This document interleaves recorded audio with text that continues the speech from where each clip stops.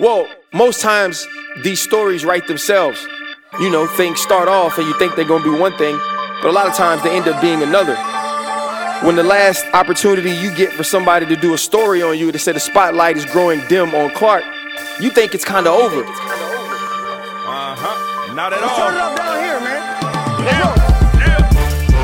Underestimated and still I made it. In the book of hard knocks, I'm highly educated. Nobody told me looked over, but still dedicated. Played in the league for 13, I ain't gotta be favorite. 2 Super Bowls, Honolulu, I stood with the greatest. The thing is this, and never rich, I'm good with my neighbors. DB precision, television, ain't asked for no favors. Numbers don't lie, neither do pictures, just look in the papers. No backing down or turning back, part 2 of the movie. Never the biggest, but it takes more than 2 just to move me. Ain't gotta like what I'm saying, just watch me go to work. And tackle all of these topics right here on Face First. Listen, the podcast already started. We got David Mulugheta. The H is silent. You know what I mean? There you go. Whatever, man. It's not there you go. Like, everybody knows that, man. My apologies. Or do people pronounce the H in your name Yeah, we get all type of pronunciations. So I am happy you're doing your homework. I've known you for about 7-8 years now. Well, we so I'm talk, happy. though. Yeah, I know. I'm happy. And when it started, though, I did pronounce it. Pronounce it what correctly? The H. No, I know. I would pronounce the H when it started. It only took you 7 years, so I'm proud that you finally figured it out. We didn't really get an opportunity to talk about it and for me to get set straight. And two, even though you're the greatest football agent in the world, keep going. People don't see you a lot. Okay. Right? So if you would do more interviews, right? If you would be in front of the camera more, then people would know that the H is silent. But for some reason, you want to be like America's top sports secret agent. I like that. I like the sound of that. And that works. You know what? That's what we'll name it. That's what I'll name it. I like it. I like it. All right. So we're in your spot. This is the collective, right? It is. So you're a partner here. I am. So what made you open a gym? One of my best friends, Jeremy Hills, who played football at Texas, had an idea and kind of pitched me on it, and the collective was born. You know, so it's kind of a lifestyle gym. Right. Not only, you know, somewhere you can come work out, but somewhere you can interact with, you know, the community here in Austin and you know, meet new people. And, you know, we got a shared office space here. We have sports psychologists, chiropractors, you know, pretty much anything, you know, within will your sports world. athletes train here too, though? I got a lot of my guys that train here in the offseason. So, yeah, we'll have a ton of guys that train here in the offseason. We do our pros week here in Austin where, you know, kind of all the guys come down here and work together. The young guys meet the older guys. And this is kind of home base for them from a workout standpoint. So you mentioned, you know, Texas, right? Like the school. University of Texas. University of Texas. University of Texas. There you go. And this wasn't really going to even be a part of the podcast because But it should be. I really wanted to focus on the fact that we got along, you know, how much I admire what you do, some of the adversities you faced in doing it. But you made as long as I've known you, 7 years or whatever it is, you've never lied. Right, I like to think of myself as an honest person. Right, you've been extremely truthful about a lot of things. So today you told your first lie. I don't agree. We were talking about college football's best team or greatest team. Greatest team ever. Greatest team. Ever. Greatest team ever. There we go. And everybody in the world knows that LSU 2019 is the greatest college football team ever assembled. And I don't disagree. If your world is Baton Rouge, Louisiana, you are correct. But if you're thinking more from a universal world, I think it's the University of Texas 2005 national championship team led by Vince Young.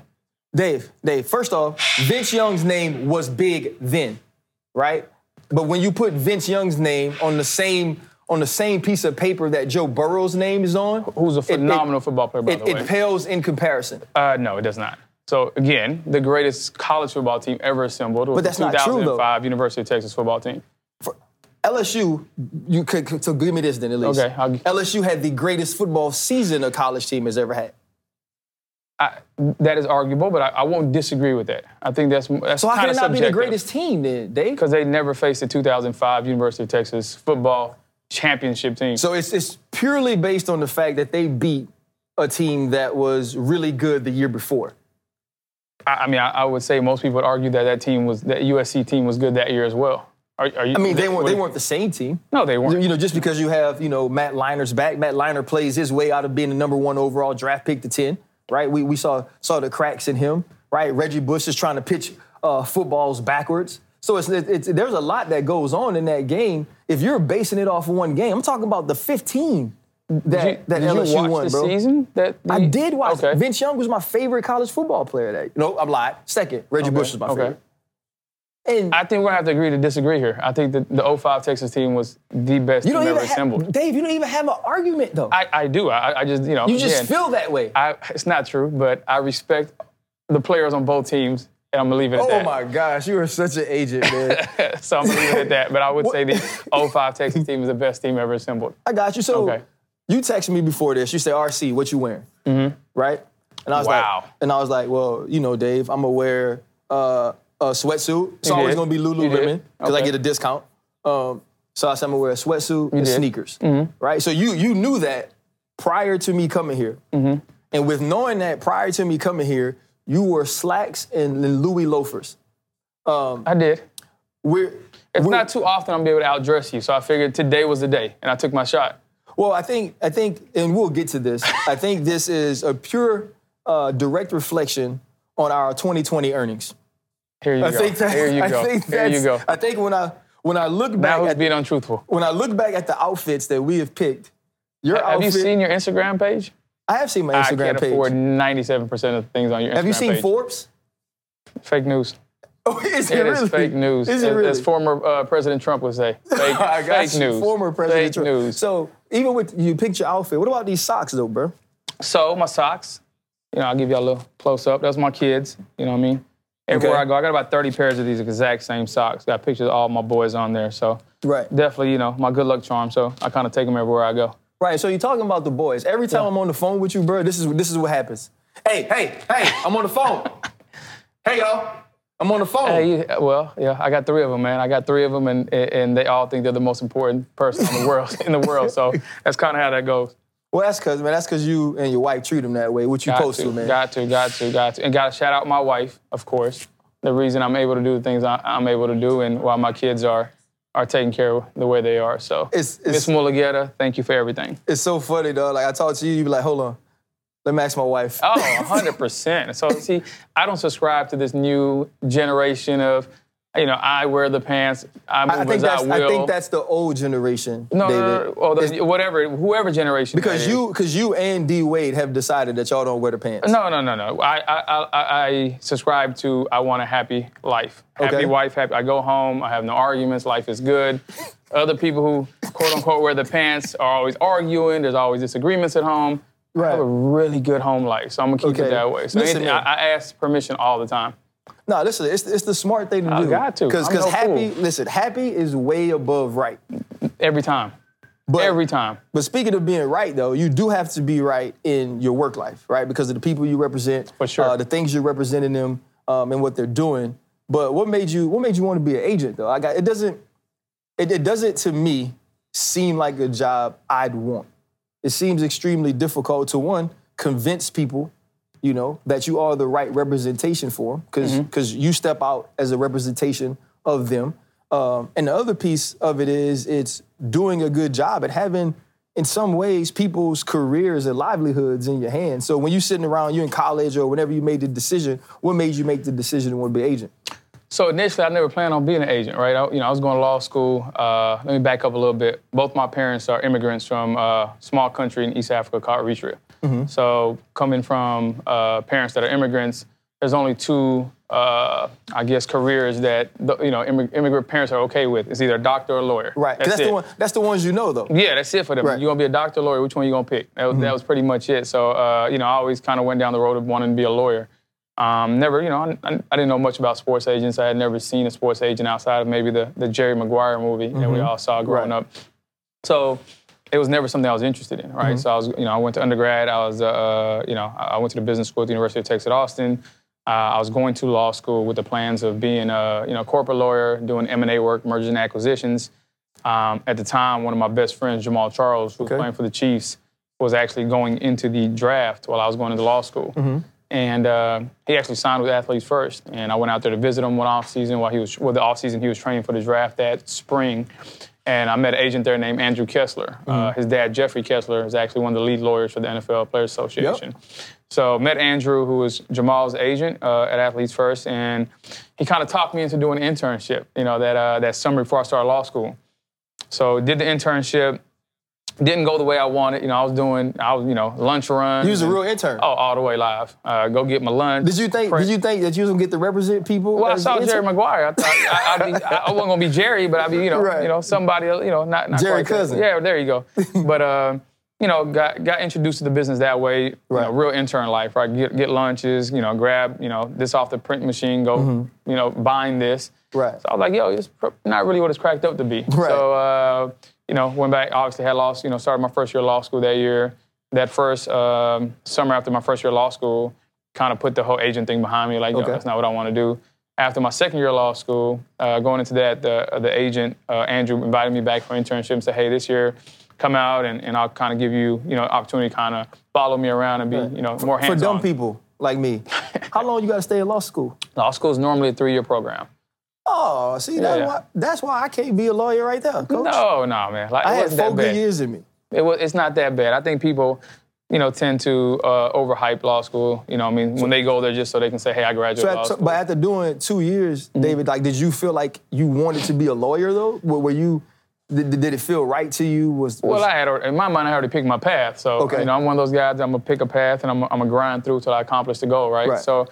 But after my second year of law school, I went back and did the internship, and Andrew kind of showed me the ropes. I got to do a lot more hands-on stuff. I got to deal with clients a little more. I got to do more background research on contracts and kind of feel more involved in, actually being an agent. And at that point, I decided, hey, this is something I can kind of see myself doing. I was always a football fan growing up. As you can see, I wasn't really built for the game of football. Well, I felt like this is what happened when you get married to a great woman and you make a lot of money. I thought you stopped working out then, and maybe at the time you were in shape and able to do this. We'll go with that.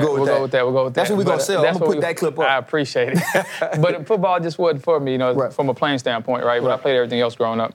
But so I was always a big football fan. I grew up in the 90s with the Cowboys, obviously, So football was always front of mind for me. So this gave me an opportunity to, stay involved in a sport that I love, but at the same time use my law degree. So kind of just, right place, right time. And, the rest is history, man. Been in the business since 2008, started as an intern, and now I've done I've done decently well for myself. Decently well, huh? Okay. Yeah, that's what we're going to call it. So who was your first client? My first official client was Earl Thomas. Who, must be nice to go to Texas. Hey, man, must be. But I'd have to argue, arguably probably the best safety to ever play the game. 100%. Up there with Ed Reed and your guy, Troy Polamalu, and those guys. So, Ronnie Lott as well. I don't want the 49ers fans killing me. We ain't worried about that. They'll get it.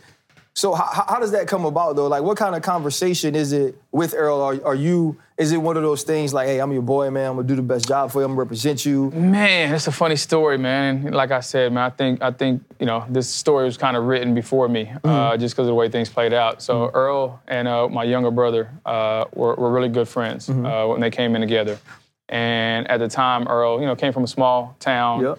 I think he was a 3-star recruit. Okay. Wasn't the biggest, recruit here at Texas. His freshman year, they redshirted him behind, I don't even want to say the names, I don't want to get them wrong, but 2 guys that probably didn't have NFL careers right in front of him. So his first semester here, academically, didn't do the best, not because he wasn't a smart kid, but just he was more focused on why am I not on the field, that type of thing. The same thing happened that spring semester for him. A little frustrated that he hadn't been playing and wasn't doing what he needed to do academically. Right. So he's always spent time with around my brother, and I got to know him on a personal level.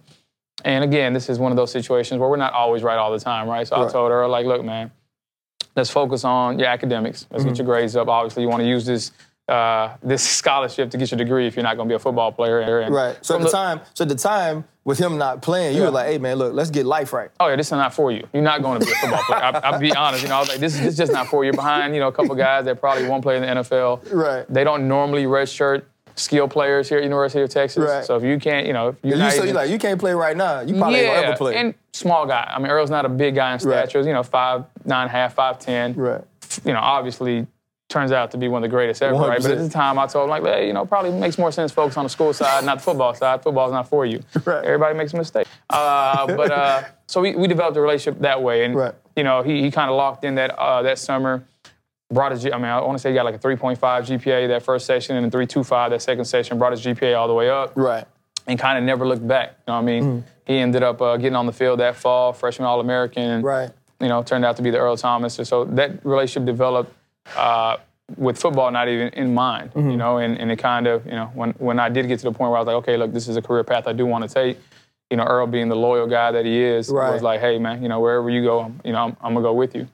So he gave me my opportunity. He gave me my start. Him and obviously Jamal, being in, prior, getting me the internship, those two guys are probably the biggest reason that I'm in the position that I am in today. Yeah, 100%. That doesn't happen if you go to like Austin Peay or you know what I mean? Yeah, no, definitely, man. Going to the University of Texas was probably, one of the best decisions I ever made.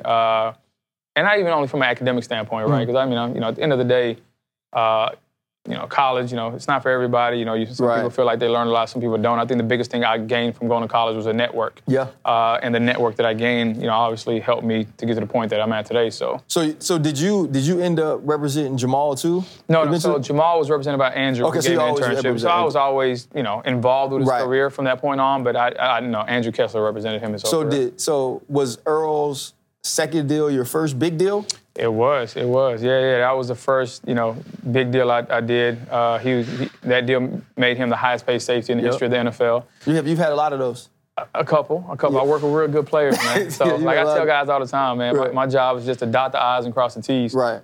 So Earl did everything he was supposed to do on the field. He did, man. Showed that he deserved to be the highest paid player, and our goal is to make sure that happened. And luckily, worked with John Schneider, who the GM of the Seahawks, and he saw the value there, and made Earl the first $10 million plus safety a year, and the highest paid safety in NFL history. Yeah, I remember. So when Legion of Boom was like starting to get kind of formed, right? You had Earl, then they get Cam. Yeah. They draft Rich, and then at the time it was Brandon Browner. Yeah, right. Brandon Browner, and so this was Earl went to the Pro Bowl early. Was it like second year, third year? Don't give me the line, but yeah, he went pretty early. Yeah, he went pretty early. So the year he went, I want to say whether it was alternates or whatever like that, they all ended up being out in Hawaii. Yep. Right, they're all in Hawaii, and like we were sitting down talking. And that's when I found out he was a Nuke.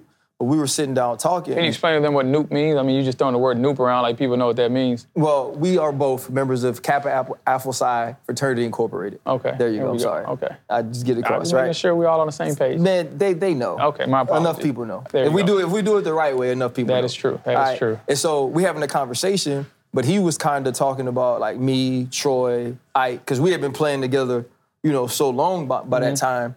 And I was like, hey, bro, only one of us is a superstar. You know what I mean? I was like, they got you, you got Cam. Obviously, I didn't know Rich was going to end up being what he was. And I think that whole group was dope. But, I hope that the time remembered in Seattle is remembered for the dude that started. Yeah. You know what I'm saying? Without Earl, like none of that comes to be. But you have Earl, you get that first big deal. Like I started first noticing you because you were representing so many DBs. Yeah, like I said, Earl giving me the opportunity kind of allowed me to, flourish in that space, right? You see Earl Thomas, see what he's done, and it kind of shone the spotlight on you, whether deservingly or not, deservingly so or not. And I was able to, work with a few other DBs right after him, whether it was Kenny Vaccaro, Landon Collins, HaHa Clinton Dix. Had to followed it up with some real high-level safeties, and that kind of then allowed me to kind of open up to other positions as well. But do you think it's easier? Is it easier for you now recruiting DBs because of that lineage, or do you feel like it doesn't really matter? You can kind of go every position and get them. A little bit of both. I think it's definitely easier from a DB standpoint because it's similar to if you're you injure your knee, right? You're going to a knee surgeon or somebody to fix your knee. You want to go to somebody who's seen a lot of knees, who's done knees. You don't want anybody to open up your knee and be like, "Yo, what is this? I've never seen this before." I ain't never seen that one. Exactly. So they know like, hey, he's done a lot of contracts with DBs, or he's prepared a lot of guys for the draft process. So I think there's a level there. Not only that, but I think a lot of the guys that I work with, we really have a close family environment. So they know if you're a young DB, you're going to get that tutelage. You're going to get that. You're going to get that phone call from if you're a corner from a Jalen Ramsey and a Casey Hayward and those elite, all-pro type guys, or if you're a safety, from Earl Thomas, a Derwin James, a Quandre Diggs, those elite guys you're going to have access to them. So I think it definitely helps from that standpoint. Right. But then from a position standpoint in general, I think that once you show, what you're able to do at that DB position, NFL contracts are NFL contracts, right? At the end of the day, whether you're a receiver or a running back or DN, from a language standpoint, a lot, it's all the same. It's all about, right. So in representing the DBs, like you do, and then looking to other positions, is it more difficult representing the other positions in the sense of the language? Because I would have to guess it's easier when people know they got to deal with you. Yeah. Right? Like when you can kind of push away or shush an agent that got one big-time player, right? But when you have the Christian Wilkins and you have the Isaiah Simmons, and then you go to the back end and you do have the Landon Collins and those guys, then you go to offense and you have the quarterbacks. Like, do you think it makes it easier for you to negotiate with teams now than it was in the beginning? No, it's definitely easier. It's definitely easier. And I think it's just from a matter of the teams get comfortable with you, right? They know they're going to deal with you. There's certain precedent you set as an agent. Right. So they know that. They do their homework. Every team has this cap department where they analyze every contract you've done previously. Right. So if we're working on a contract and they know, hey, from a language standpoint or a cash flow standpoint, whatever it may be, this is the things you've pushed for in the past and you've gotten. They're a little used to it. Yeah, exactly. Right. From a precedent standpoint, they know you're not going to allow the next guy you do to have any worse than the previous guy you've done, right? So I think from that standpoint, and just like in any other business, repeat business, right? You deal with people that you're going to have to repeatedly deal with differently than one-offs. 100%. Exactly. So I think from that standpoint, having the network that we have and having the client base that we have definitely helps us when we're dealing with teams and trying to get guys, whatever their max value is. Right. And so you mentioned Derwin, you mentioned Q Diggs, obviously Jalen Ramsey. You have all these guys, and I've tried to get you to answer this question on the phone with me, and so I'm putting you in front of the camera. Okay. Who's the most talented guy you represent? And don't give me listen, they already your guys, Dave. So you could say that Derwin James is the most talented guy you represent. You could say it out loud, and the world could know, and all your clients could know who the most talented person is. Yeah. I mean, I'll answer that question right after you. Who's your favorite child?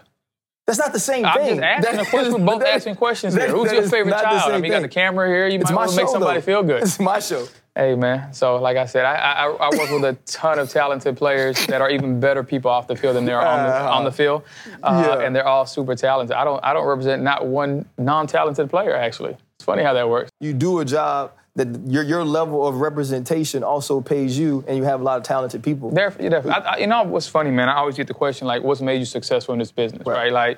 Why have you, been able to accomplish the things you have? And I always tell people, every time they ask me that question, I'm not the smartest guy in the room. I'm not the most hardworking person in the room. I work hard. I think I'm pretty intelligent.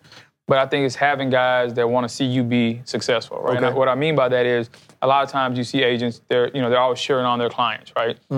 You want your clients to do well. You want them to be the best at their position and so forth. But it's not often that that's reciprocated, right? So my clients, whether it's Jalen or Derwin or any of these guys you're talking about, they're constantly calling me like, yo, who are we recruiting this year? Who are we adding to the family?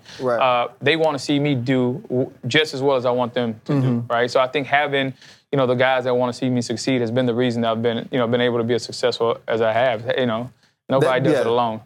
That's extremely different, and it's super cool. Obviously, I follow you on social, whatever. Every time you post a picture of the boys, you go to, I asked you the other day, I was like, bro, how many games you go to? And you was like, I try to see everybody. Yeah, I try to see everybody, play at least once or twice a year. I try to, catch my cold weather teams early on. Right. I'm a Texas boy, so I don't like being cold. So, if I got to go see guys, whether it's in Chicago with Justin, I'm going there as early as possible. I got to see guys in Buffalo or Green Bay or one of those cold city teams. I'm trying to hit an August, September game. All right, but if you play in a dome or in Florida or California, I can see you anytime, anytime. So, man. But at the end of the day, these people, these guys, who I consider family, they put a lot of trust in you, right? They've worked their whole life, since a lot of them since they're 5 or 6 years old, playing and blood, sweat, and tears into this. And not only them, but their families are putting a lot of trust in you to kind of take their child and take their career and kind of make sure that they maximize it. Whether that's a 3-year career or a 15-year career. So 100%. I think for me, whether you're a first-round pick, a fifth-round pick, undrafted guy, you're still putting that same amount of trust in me. Right. You know what I mean? Wherever you're picked, you've worked your whole life to get picked there. Right. So for me, you know, whether, like I said, whether you're a first-round guy, undrafted guy, you know, I'm gonna put the same amount of work in. What I love about it too, man, is like anytime I see you with them, or even them when they're posting about each other, everybody say family ties. For sure. You know, and that's very rare in this sport, because one, it's an individual sport. Like I used to always say, bro, like we all individual contractors. Whether your team 12-4 or 4-12, when they put the film on, they worried about you. You know what I'm saying? And it's very much like that. Like what Jalen gets doesn't feed Q or Landon, right? But to see that all these dudes care about each other, they care about you, I think that like that's something you've created that, I'm just gonna be honest, it's cultural. 100%. Right? It's cultural in the sense that we didn't always have, as black men, we didn't always have all these other things, but we had community. You know what I'm saying? And so now you've started a community that all these dudes feel a part of, and it's so much comfort in being able to pick up the phone and call your agent and have a conversation that he understands what you're talking about, whether it's ball or who I am as a man. You know, and so I think that's a super dope thing that you've done. That's something, you know, and I love my agent. My agent was a great dude. He was the only person, 'cause I was an undrafted guy. He was the only person that sat in front of me and was like, I think you could play 10 years. For sure. And I was like, well, shoot, you got to believe that to go tell somebody else that. Without a doubt. You know, but, you know, you talk about all these dudes, and, you know, now if you look at the quarterbacks that, you know, that have gone, especially the African-American quarterbacks, you've been representing first rounders. How do you, and this is often, like, this is not even a serious question, how do you decide where you go draft day? So it's tough, man. You hope that all your guys get invited to the draft, right? So that way, you just go everybody's to one in the same room at the draft, right. You know, but it doesn't always work out that way. So, man, I mean, every year it's definitely a tough decision. So you do pick a favorite child for the draft? No, I don't. I do not. I mean, you got to remember, I have some really dope partners that, you know, Athletes First. My guy, you know, Trayvon Smith and Andre Odom, who I work with on a lot of guys, or whether it's Andrew Kessler, those guys. So if it's a guy that we represent together, and I know they're there with them, and they, you know, they do just as good of a job as I do. So as long as they're there, and, you know, if it's a guy that I represent on my own, then I might have to go there, right? Because, you know, I want to be there with them. So, you know, it always works itself out. Bro, what's that night like though? Like they like you. I go back to like this year, you know, Justin, and you know the whole time I love Justin. I met him in high school. He quarterbacked my 7-on-17, got my first opening championship. Shout out. But, you know, this is a guy that, I guess at that time, I mean, he goes 11, but he could have went anywhere from that day 2 to 15. You know, what's it like trying to keep those dudes, like, cool and calm during that time? Or do you just kind of, like, sit to the side, let them have their moments? Yeah, I think it all comes down to being honest, man, being transparent up front with guys. For Justin, I mean, for him, you know, it sounds cliche, but he honestly didn't care where he went. You know, he was like, look, Are you talking about number or team? Or both? Okay. Both, honestly. He was like, look, man, I know I've done the work. I've left it all out on the field. You know what I mean? Every interview I've walked into, I've done a great job.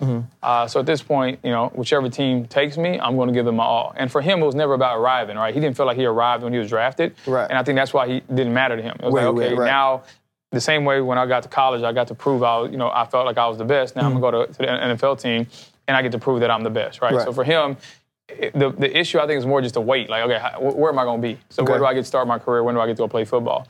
So I think it's all about being transparent, being honest.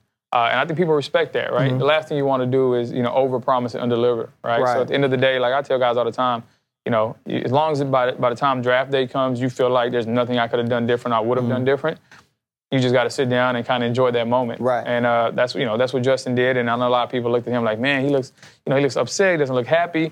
He could have went number 2 and he looked the exact same way. So for him, it wasn't even necessarily about, oh, I win 11. It was like, I expected to be drafted. I am now drafted. Now it's the rest of the work that I got to do. For sure. Obviously, no, would he have wanted to get drafted earlier? We all do, right? 100%. But I don't, you know, to him, that wasn't the most important thing. It was like, okay, I want to know where I'm going to start my next, you know, phase of my career. Gotcha. You know what I mean? So, you know, draft day is different for everybody. You know, some guys look at it that way.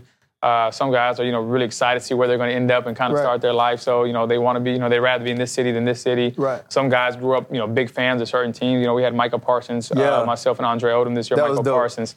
And he grew up as a Cowboys fan. That was hard. Like, really, this was, you know, his dad, his mom, family were big Cowboys fans, right? And being able to watch him get drafted by the Cowboys and obviously having the, you know, the rookie season that he's having now, I mean, you know, that's why you do this job. You know what I mean? just to watch these young guys kind of live out their dreams, their families' dreams in a lot of situations, is awesome. Is it like a most intense time for you when you're paying attention, right? Because you got the rookie year, right, where dudes are drafted in a certain spot and you want to see them do well, right? You know, because my job, trying to figure out when Justin was going to start, right? And I have famously called Andy Dalton turkey bacon. Now, I no longer eat bacon, but I'm just saying, if I wanted to eat bacon, I want real bacon. Okay. Right? And so he got the name because... You gave him the name? I gave him the name, right? Okay. And I call him out on TV and people know what I'm talking about. I don't mean it in a derogatory way. Like, Andy Dalton is fine, because I think turkey bacon is fine. You know what I mean? Like, if you're eating a cheeseburger and you're like, hey, you want bacon, and somebody puts turkey bacon on it, you're not going to hate the sandwich, right? Okay. But if you eat pork and you get some real bacon, that's two different sandwiches, right? Oh, and so Dak Prescott was playing for Dallas, and that was real bacon. And then he got hurt, and they put Andy Dalton in. And now they had the fake stuff. And so, get of the season, I was like, look, let's just put Justin out there now. And I was getting, like, pushback from, like, all these people, but I just understood. I thought the kid was ready physically, and the best way to learn is to go out there and learn. And that was just my opinion. But you're watching Justin, I think you got, don't you have Oweh out in... Jason Oweh. In Baltimore. Well, Michael Odafe Oweh. Okay, is his real name, which he goes by now. So okay. I don't want him to yell at me, so Odafe. Well, he's having a phenomenal rookie year as well. I'm about to say, he's having a phenomenal rookie year. And you mentioned Michael Parsons. Are you more intensely watching rookies than you do your veteran guys because they're already kind of like set in their space? Yeah, or do you try to keep up with it all the same? You know what's crazy? I try to watch every snap of every one of my guys. Dang. And my wife hates it, right? But I try to watch every snap that, I record games if I'm not there, and I watch them on Monday, Tuesday, and Wednesday. Really? Yeah, I try to watch every snap. You should just come do my job too. Ah, man, I wish. But, Super agent TV guy. No, it's not that. But I mean, you want to be able to talk to your guys and let them know you're really in tune with what's going on. I remember a couple years back, Kelechi Osemele, who's one of my guys, was a guard.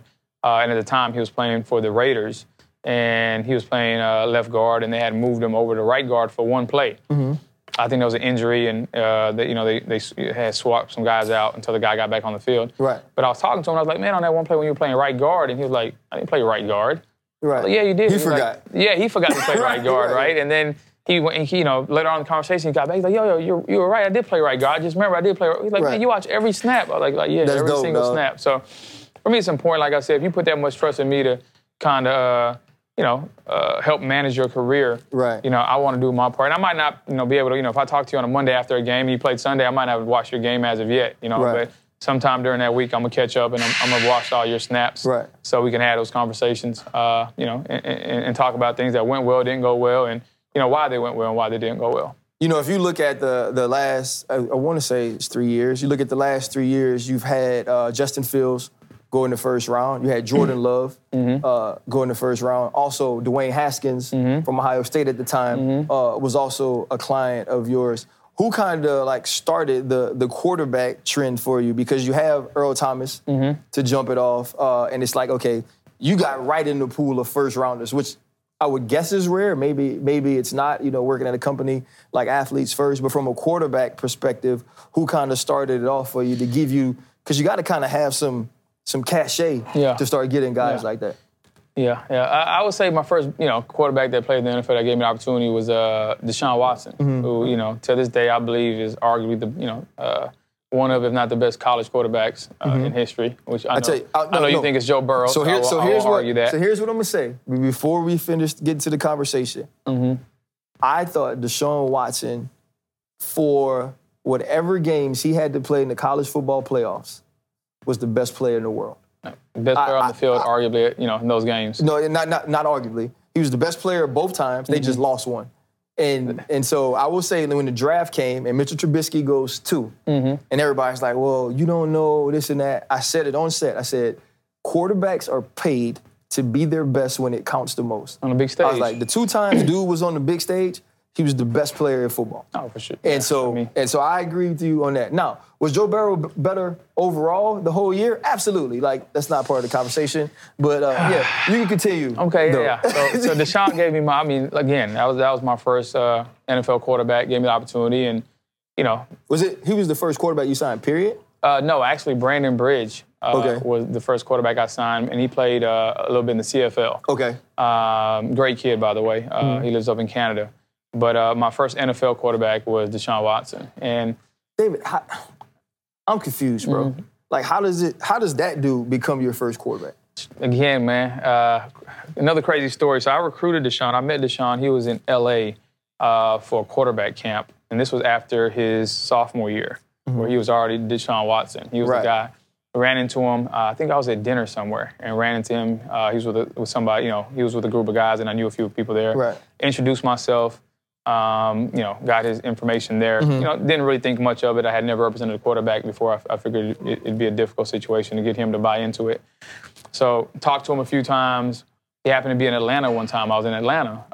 He's from the Georgia area, right outside of Atlanta. So we end up going to dinner. And I felt like, this is my opportunity to kind of, have this conversation with him. I didn't have any materials or anything on me because it was, kind of... Impromptu a little bit? Yeah, impromptu dinner. So had dinner with him, kind of just, talked about who I was, how I got to the place I had gotten to at that point. And dinner went well, conversation went well. We end up, keeping in contact right before the season comes. And he goes totally dark on me. Doesn't reply. I didn't bother him much, but I called, text him a few times to check in. Right. He might have replied to me 2 times the entire season. So in my head, I was like, hey, he's a hell of a player. 0 chance of me signing him. Right. Wish him the best. Yeah, wish him the best. Great kid. So I get a text from him after him not replying for, 5 months. I'll text him literally, after every game, I'll say, check in, hey, good game. Wouldn't hear back. And I understood. He's probably getting blown up by a lot of agents. Actually, he might have hit me back one time during the season, I think. Hit me back one time. But then at the end of the season, he actually calls me. And I'm thinking, it's a pocket dial. He must, he's calling an accident, right? So I answer the phone, and he's like, hey, are you coming to the game? It was a national championship game. Right. He's like, you coming to the game this weekend or this week? And I was like, I didn't plan on it. Was that an invite? He's like, you should come. I was like, all right, I'll be there. Right. So, I come, I come to, and I text him after that, to ask him something, never heard back again. So I'm like, maybe he called me on accident. I don't think he called me on accident, but he didn't want to say, hey, this is not who I meant to call. Like, dang, you can come to the game. Yeah, exactly. So I'm thinking maybe he called me back on accident. He wasn't trying to really call me. Right. So anyway, but I go to the game, and then after the game, I'm like, hey, let me call him. He's like, and he shoots me, hey, meet me at so-and-so hotel. This is the room number. So I go up there, and it's his mom is there. He's super close with his mom. Okay. So his mom is there, his brothers, his sister are there, his family's there in the hotel room, and I'm just sitting there kind of at a place. I haven't really got an opportunity to meet them because, again, he didn't reply to any of my phone calls. So I'm sitting there, and his mom had walked out for something, and he was on the phone. So he gets off the phone, his mom walks back in and says, hey, I want you to meet David, it's my agent. And I'm looking at him in the moment, just like that, and I'm like, wow. You know what I mean? My first quarterback, I literally never did a real presentation for. So you said so Deshaun. So his mom just really just walks into the room. He just won the national championship. Was named player of the game. Literally, probably the biggest moment of his life. Right after that game, I'm sitting there and he introduces me to his mom as his agent, and I'm thinking in my head you haven't replied to a text message in 6 months. Right. And then after I get talked to him, he's like, yo, Mike, after the very first time I met you, I had a good vibe about you. I asked around. He said when we had dinner, it kind of confirmed what I thought. Right. I just didn't want to really, focus on that during the season, but I knew where I was going after that dinner. That's crazy, dog. Oh, man. And he gave me, again, it's all about opportunity, man. Right. At the end of the day, that's, as an agent or anybody in any field, all you want is the opportunity. Right. And he gave me that opportunity. And I'd like to think I've done well for him. And, obviously he's, because of him, I've gotten into that quarterback space and been able to work with other quarterbacks. Yeah, and so he's your first guy. He obviously goes early. He goes to Houston, plays great, becomes a Pro Bowl quarterback. I think in his last year, he was an all-pro caliber player that carried a team. They just don't give you the nod when your team around you is terrible. But, you get to a point where you're negotiating a deal for him. He's in that draft class with the Patrick Mahomes, right? And then there are other guys coming up. Dak is coming up behind him. And so the quarterback world is a different world of doing contracts. You know what I'm saying? It's not. Sure. You don't just look at, okay, this guy or this corner got this. I think my guy's better. This is how we're going to go. When you were doing his contract, him being your first quarterback, this is the first time you're really doing a deal like that for a QB. Was it different nuances you had to pay attention to, or was it just certain things you knew you wanted to get? Because the quarterback contract world around you was changing. Yeah, for sure. I think I think the fact that as a firm at Athletes First, we've represented a lot of quarterbacks, right? Okay. Whether it's, Aaron Rodgers, whether it's Carson Palmer. I mean, we can go on and on, the quarterbacks we've represented historically. I've had a lot of experience, going over those contracts, talking to the agents that did those contracts at my firm. So I had a good idea of what the market was and how the market had been changing. So knowing that and knowing what, Deshaun meant to that team and what he had done on the field and, the way he was thought of on that team and respected by his teammates and so forth. It wasn't a tough negotiation. I think we were all able to agree on what his worth was. Yeah, and, that's different. Yeah, we were all able to agree. It happens sometimes with QBs, though. It happens. So we were all able to agree on what his worth was. We were able to get a deal knocked out, and he was able to, get a contract in a city that, he enjoyed playing for. Right. And so then you get to the offseason, some changes are being made. He's in a situation where it's not really a team, he wants to play for anymore. Then you have some things, obviously, we can't talk about specifically because of legal reasons. Some of those things pop up. How do you then support him through a time like that? Because, we talked about family. We talked about how you care about these guys. When you do develop that relationship, it's different when it becomes real life like that. So, what for sure, does your job change then? And I wouldn't get say out it of changes. the agent? No, I don't think it changes, right? Because I think I approach it differently from the beginning, right? Okay. So, the football part of it is just a part of these guys, right? That's just a part of what they do for a living. It's not who they are. So, football is just a small piece of who these guys are, right? So, for me, in that specific situation, as you said, there's legal reasons we can't expound on it, the way we'd like to. But the one thing I can say is I know who Deshaun is. I think people around the NFL know who Deshaun is. That's the reason the market for Deshaun was still as hot as it was. I think I think anybody who's met Deshaun knows who he is, right? And, we know what the truth is, and that's the good thing about the truth. No matter what, the truth is the truth. Right. Whether it takes 1 day or 2 days or a year to come out, the truth is the truth, right? So, we're pretty confident on how this thing plays out. He's super confident in how it plays out. Without being able to go too far in detail, man, he is, he's one of the best human beings I've ever been around. It's awesome, man. I don't know one person who, doesn't have something to gain by, speaking negatively about him that would speak negatively about him. I think everybody's been around him, I've never heard a bad thing about him. Yeah. So, again, man, he's still one of the best quarterbacks in the NFL. He will be when he gets back on the field. And he'll continue to have a all-pro and phenomenal career moving forward. We talked about Deshaun's deal, and you talk about the rest of what he's dealing with, and that's true.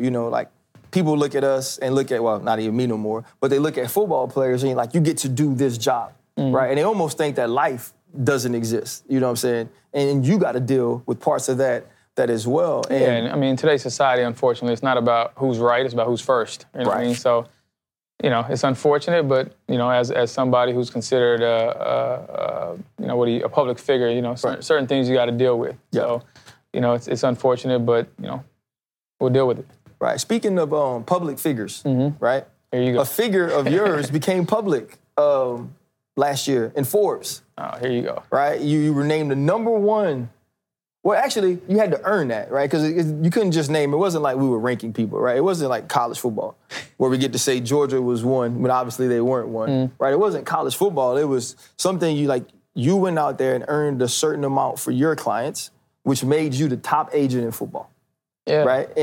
And I don't know, I pay attention to agents because it's my job. I don't think the real world actually is that concerned about them. But when you get kind of put on blast, but when you get that type of recognition coming from where you come from, coming from immigrant parents, right? Wanting to be a lawyer because you only get to do 2 jobs. Only 2. Only get to do 2 jobs, right?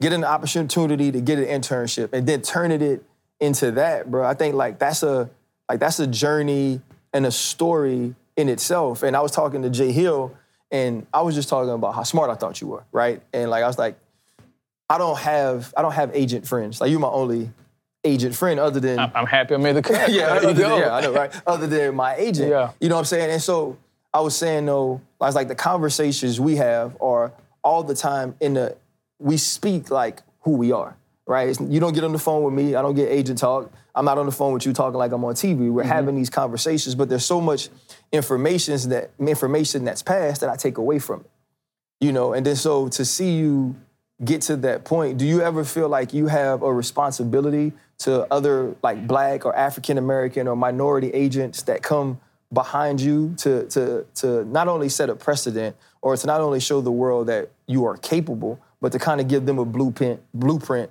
of doing what they want to do as well? No, for sure. I think it's all about representation. You know what I mean?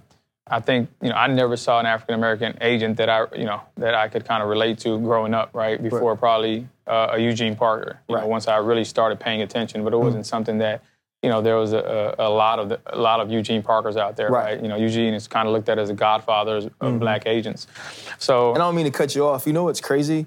How we always have, whether like it's a godfather or a first, we always have to point to singular people in a pool of many. For sure. You know what I mean? Yeah, no, I mean, it's definitely few and far between, you know, previously. But I think for me, you kind of do have that on your back, right? You want to make sure you present yourself in a certain way. You have to, you got to move differently and make sure you give off that right, what's the word I'm looking for? You want people to be able to trust you, believe, you are who you say you are. Right? Because not only, I'm not only speaking for myself, but like you said, those coming behind me, right? If I do something wrong, then it's everybody that looks like him doing this, right? It's not, we don't get the benefit of the doubt all the time. So there's definitely that extra responsibility.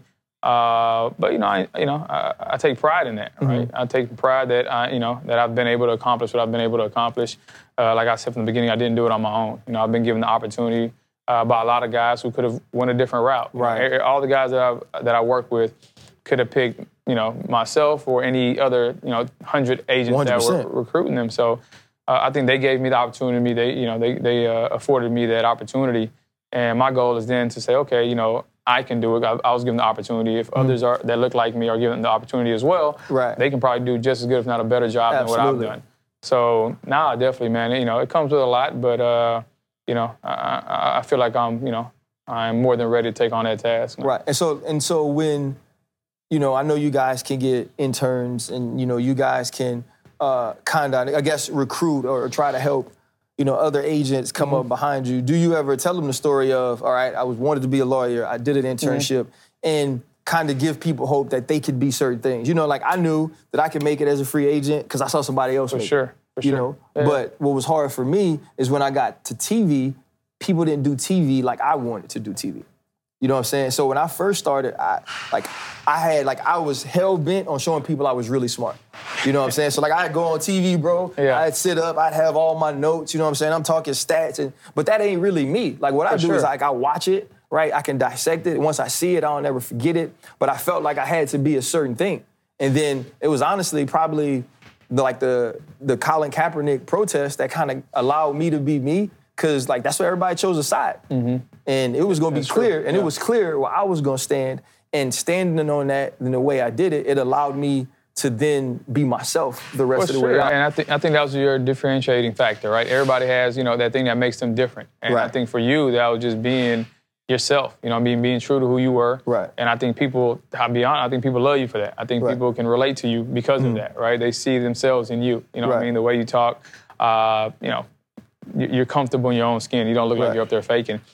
And that's something I do, right, with my clients. I try to be as real as I can be. A lot of the guys that I represent, we have, somewhat similar backgrounds. Right.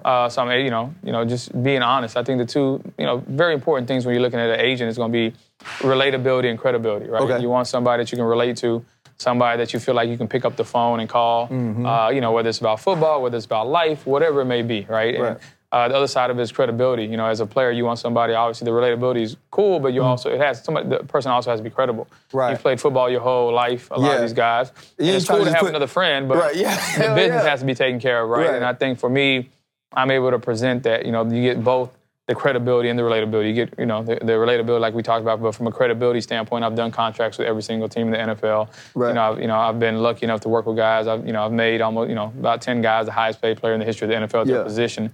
Obviously they put in the work, and I was able to, help them, receive those contracts, right?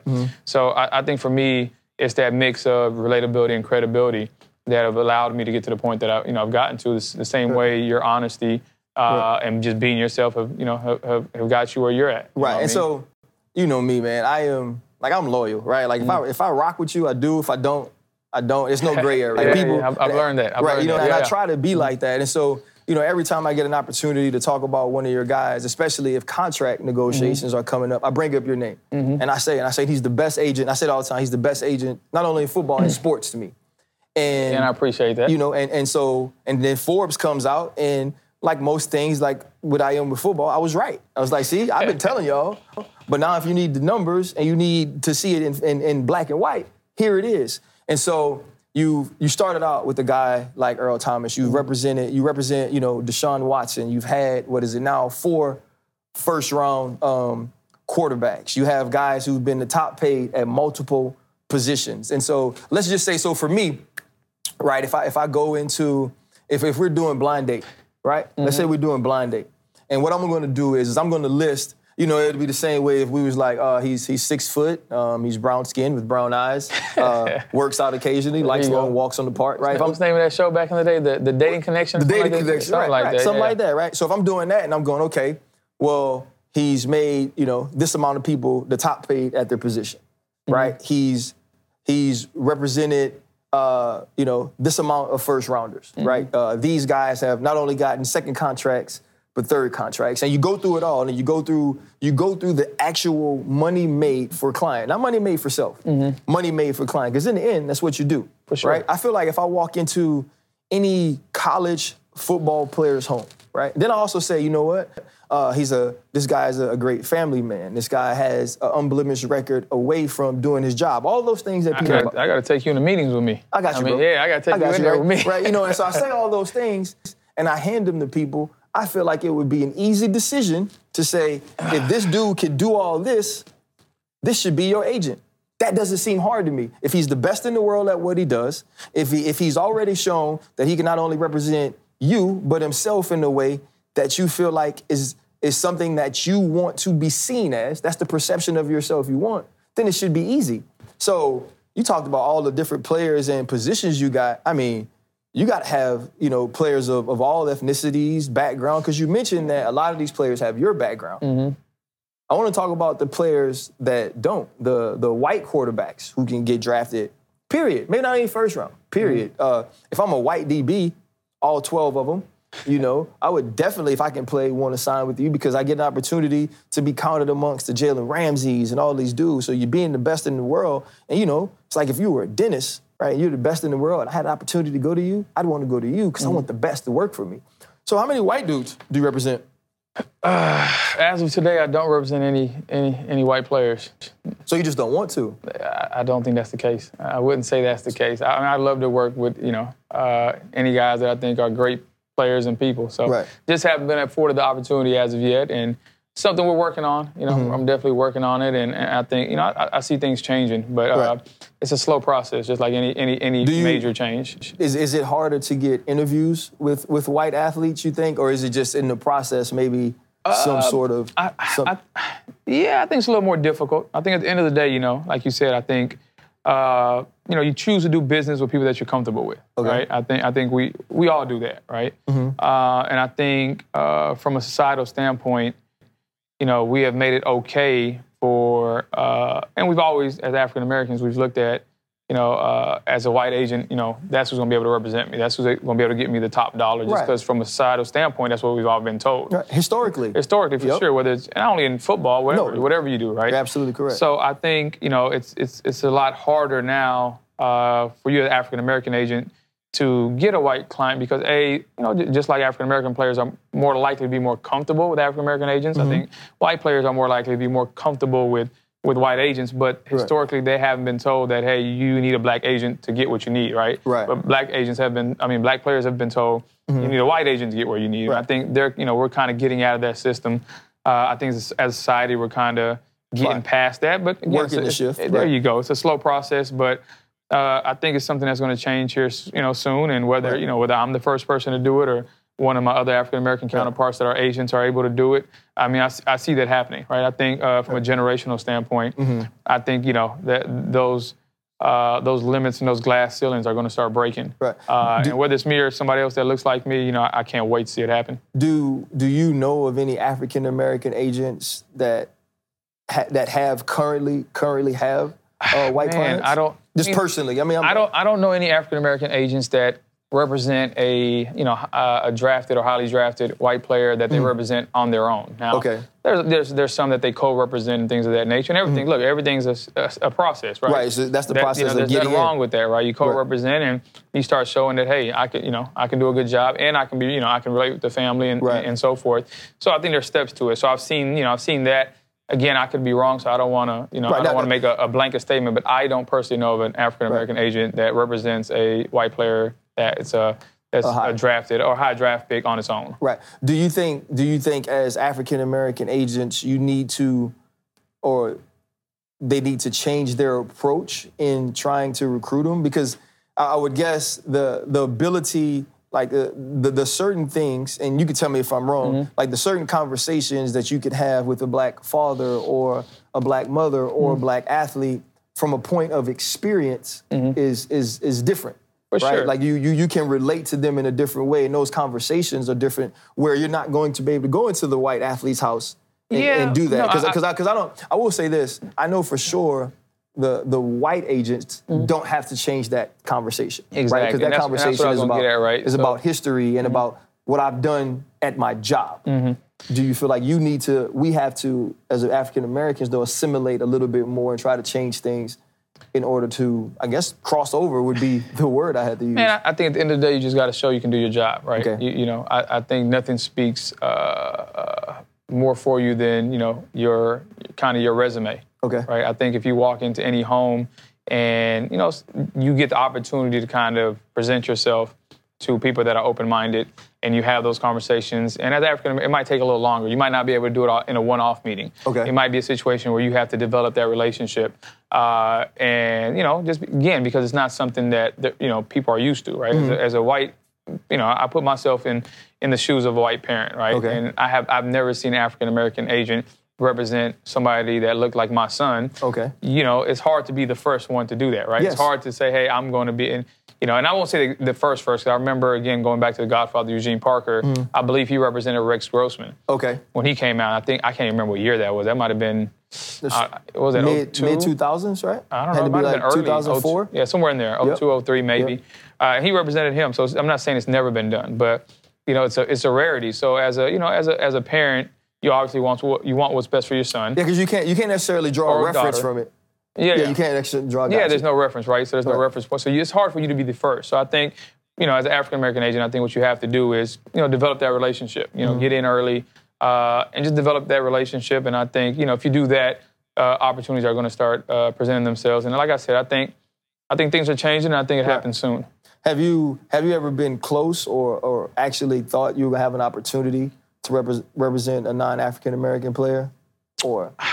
In the past, I wouldn't say I've been close. I think, again, I think things are changing. Right. I think there's going to be opportunities that present themselves. I think, as we grow as a society, I think people are a lot more open-minded, and I think, they start looking at your resume, and I'm hoping that people, will remove color from the situation. Right. And, when those dominoes start falling, you get one family that's okay with it, you get two, you get three. Right. I think then that kind of will allow it to be kind of everyday occurrence as opposed to a rarity. Yeah, and I think for me, the crazy thing about it is when, you do read the numbers and you do look at the amount of money, your clients or you've gotten for your clients. Obviously, they work to earn it. For sure. It's crazy that it's dealing with basically 3/4 of the pool, though.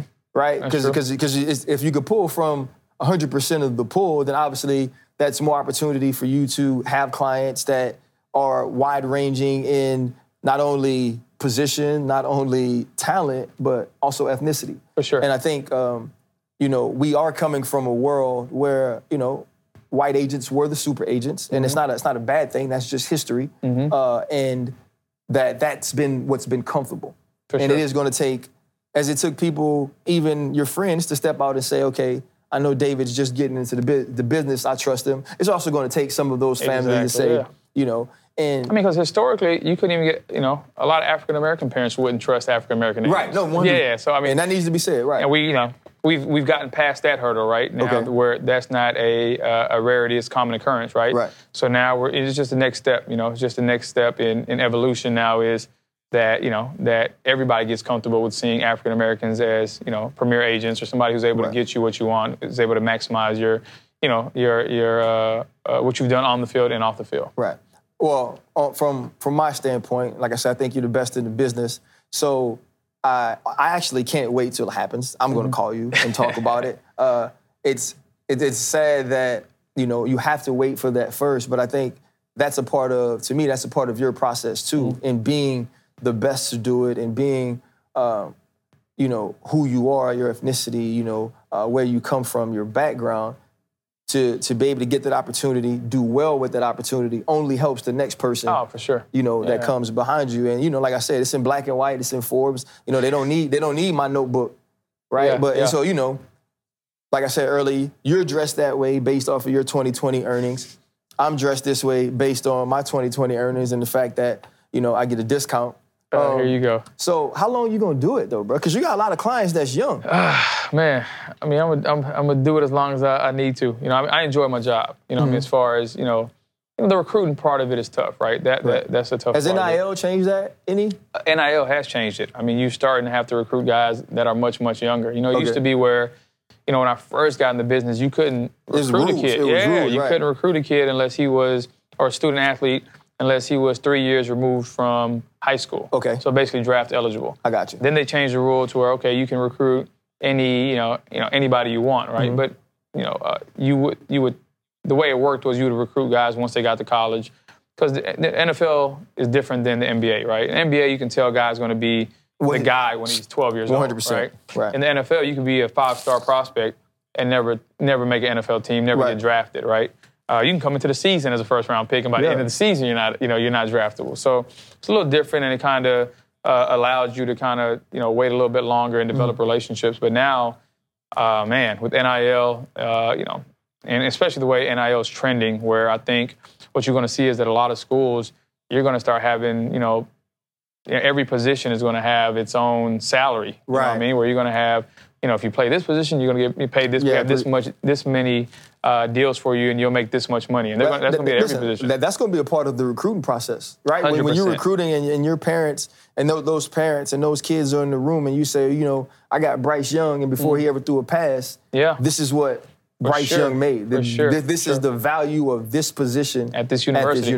For sure. So I think it's definitely changed it. You're going to have, student athletes that are making significant income when they're still in college. You're going to have student athletes that might be making more than their head coach at certain universities. So that's going to change the dynamics quite a bit.